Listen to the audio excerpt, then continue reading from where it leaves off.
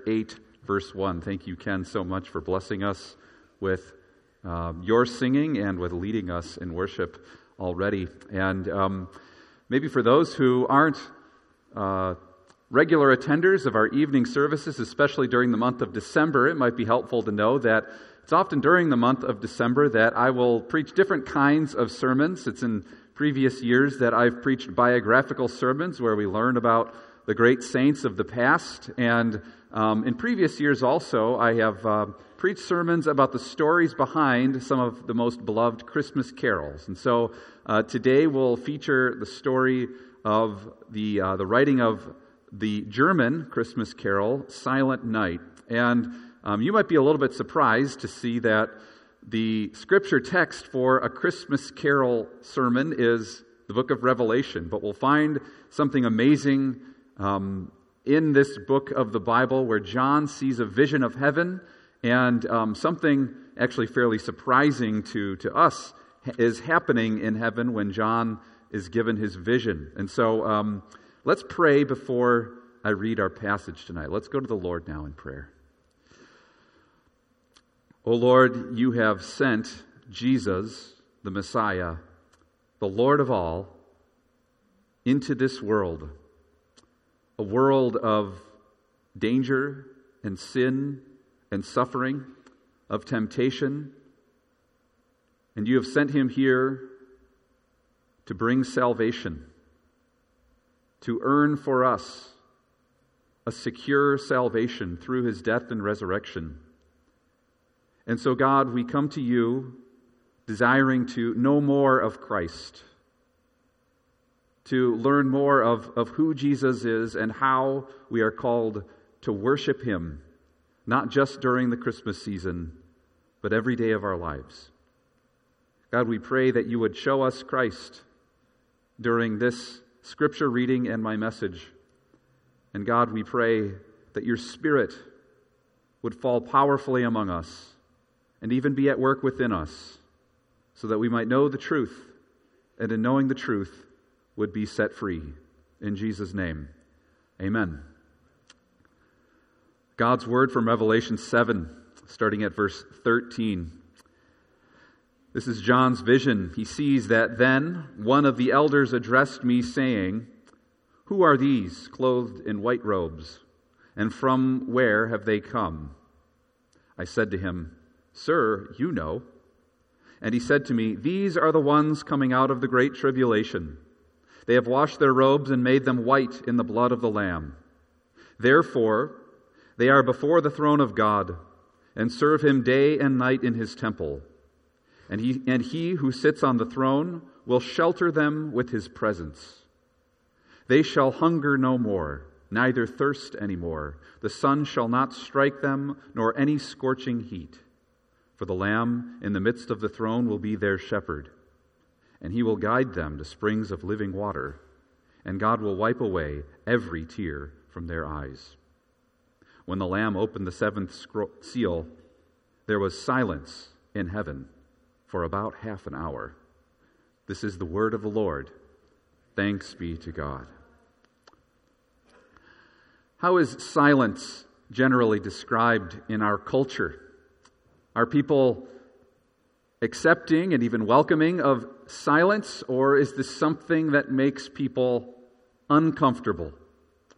When there's a lull in a conversation, how does that make you feel? When a family member makes a rude comment at the Thanksgiving table and everyone sits in silence for about 15 seconds, how does that time of silence feel? When the pastor loses his place in a sermon for a moment, how does that silence feel? People put an adjective before the word silence. In all of those situations, they would call it an awkward silence. We feel the need to fill the quiet during a conversation, or we feel the need to fill the quiet even in our lives with some kind of noise. Driving in our car and it's too quiet, some people might say at times, and so they turn on the radio. Or in social situations, silence can make us uncomfortable. We might even walk away from a conversation where there were a few gaps in the conversation. It didn't flow as much as we would have liked to hope, and we would almost feel during those conversations, which had moments of silence in them, like that conversation was a failure. Like we failed in some way to connect with the person who we were talking with. So when we read John's description of silence in heaven, it is not meant to be understood as a moment of discomfort. Certainly not a moment where people in heaven are feeling awkward in the presence of God. It's not as though they don't have anything to say. We read in the verses preceding Revelation 8, verse 1, that they have many reasons to praise God, many reasons to talk to one another about the greatness of God and of the salvation that He's given us. John has just heard from the angel that these are the people who have been washed and made clean by the blood of the Lamb. They are before His throne, serving Him day and night. They will never hunger or thirst again. Christ is their shepherd, leading them to springs of living water. They don't lack any reason to worship. They don't lack any reason to sing. They don't lack any reasons to speak words of adoration about Christ. But for half an hour, there's silence in heaven. It's one of my most favorite descriptions of heaven. The multitudes of saints and angels in silence before God. Sometimes when someone in church passes away, a saintly believer in Christ, it's often said of that person that now they're singing in heaven around the throne of God, and that is true. Certainly we see visions of that in the book of Revelation. But what about people enjoying silence in the presence of God in heaven? The multitudes of saints in awe of God. While preparing for this message, I studied the topic of silence in Scripture, of what is happening in various parts of the Bible where there is silence. And I noticed three things about silence. In the Psalms, there are many requests that God would not remain silent, but that God would speak, that God would help, that God would give salvation, deliverance for His people. A second thing I noticed is that the psalmist often says, I will not keep silent, God, in seeking justice, in coming to you in prayer. And so the psalmist again and again is making an oath before God, I will not keep silent while I'm suffering. And so would come to God in moments of prayer, even in moments of lament. But there's a third thing that you see often in Scriptures where someone is told to be silent before the Lord. This happens in the book of Job a handful of times, where Job is commanded to keep silence before God, to listen to God. In Habakkuk chapter 2, God tells Israel that He is in His holy temple, and they should keep silence before Him.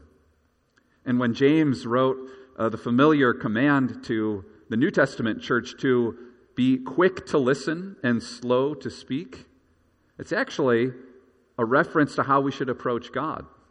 We think of that often in our interpersonal interactions, and it's good advice for that. But when James writes that in James chapter 2, he's just been writing about the Word of God and the good things that God gives us. And then right after that, James says, so be quick to listen and slow to speak. Therefore, the Christian should be quick to listen, should be able to be silent before God, to listen to the Word of God, to open our hearts and our minds to what God might say to us. In silence, we show we are listening. We're paying attention.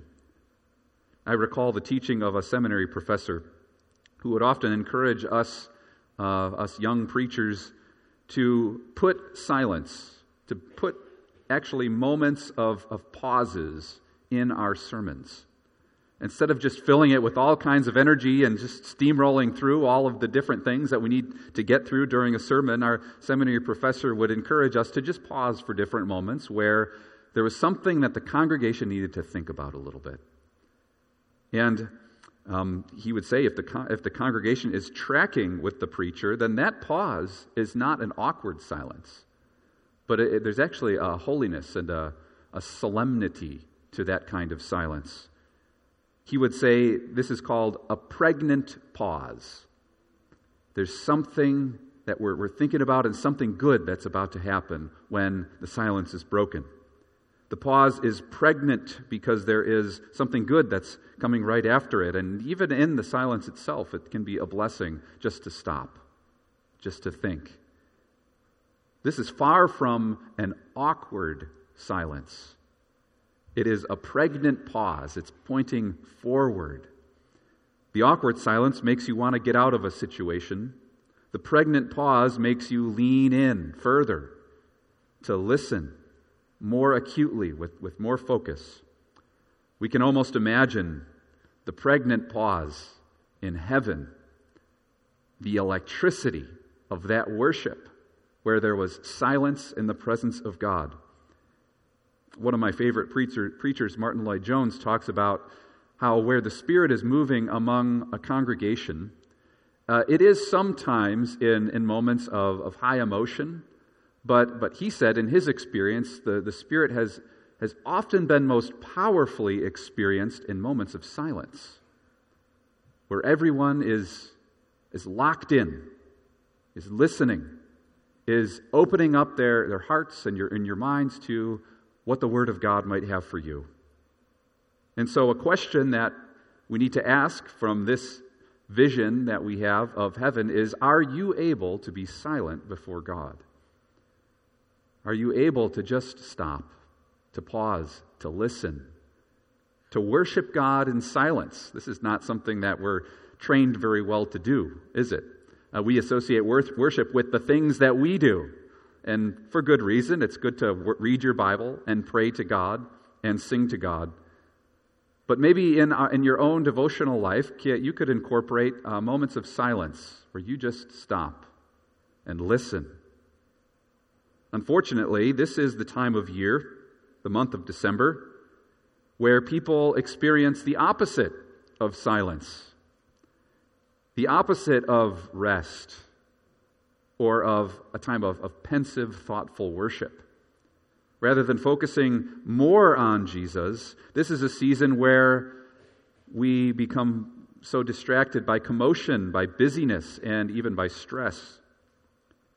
And this has been the case for a long time, but there is a time before, I would say, the commercialization of Christmas, where it really was a time of getting ready, of listening, of waiting for the advent of Christ.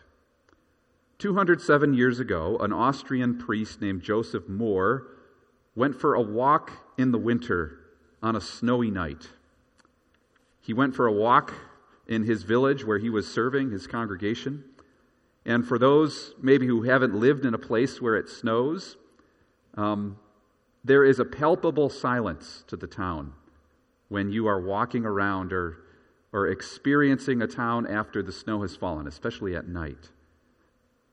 This was my experience growing up in the state of Illinois, that there was still sometimes commotion during the day, but it was at night after the snow had fallen that there was a noticeable, even I would say powerful, silence about the town.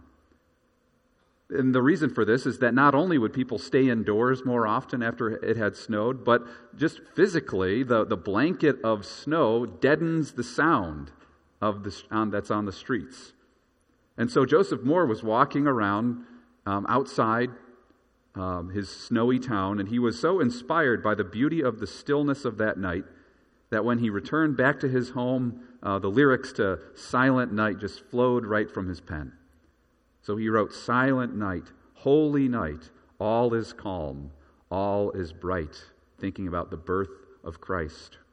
So this town that seemed to be sleeping in heavenly peace made him think of the sleeping Christ child in his mother's arms. 2 years after that, Joseph was serving a church in Austria where the organ was broken.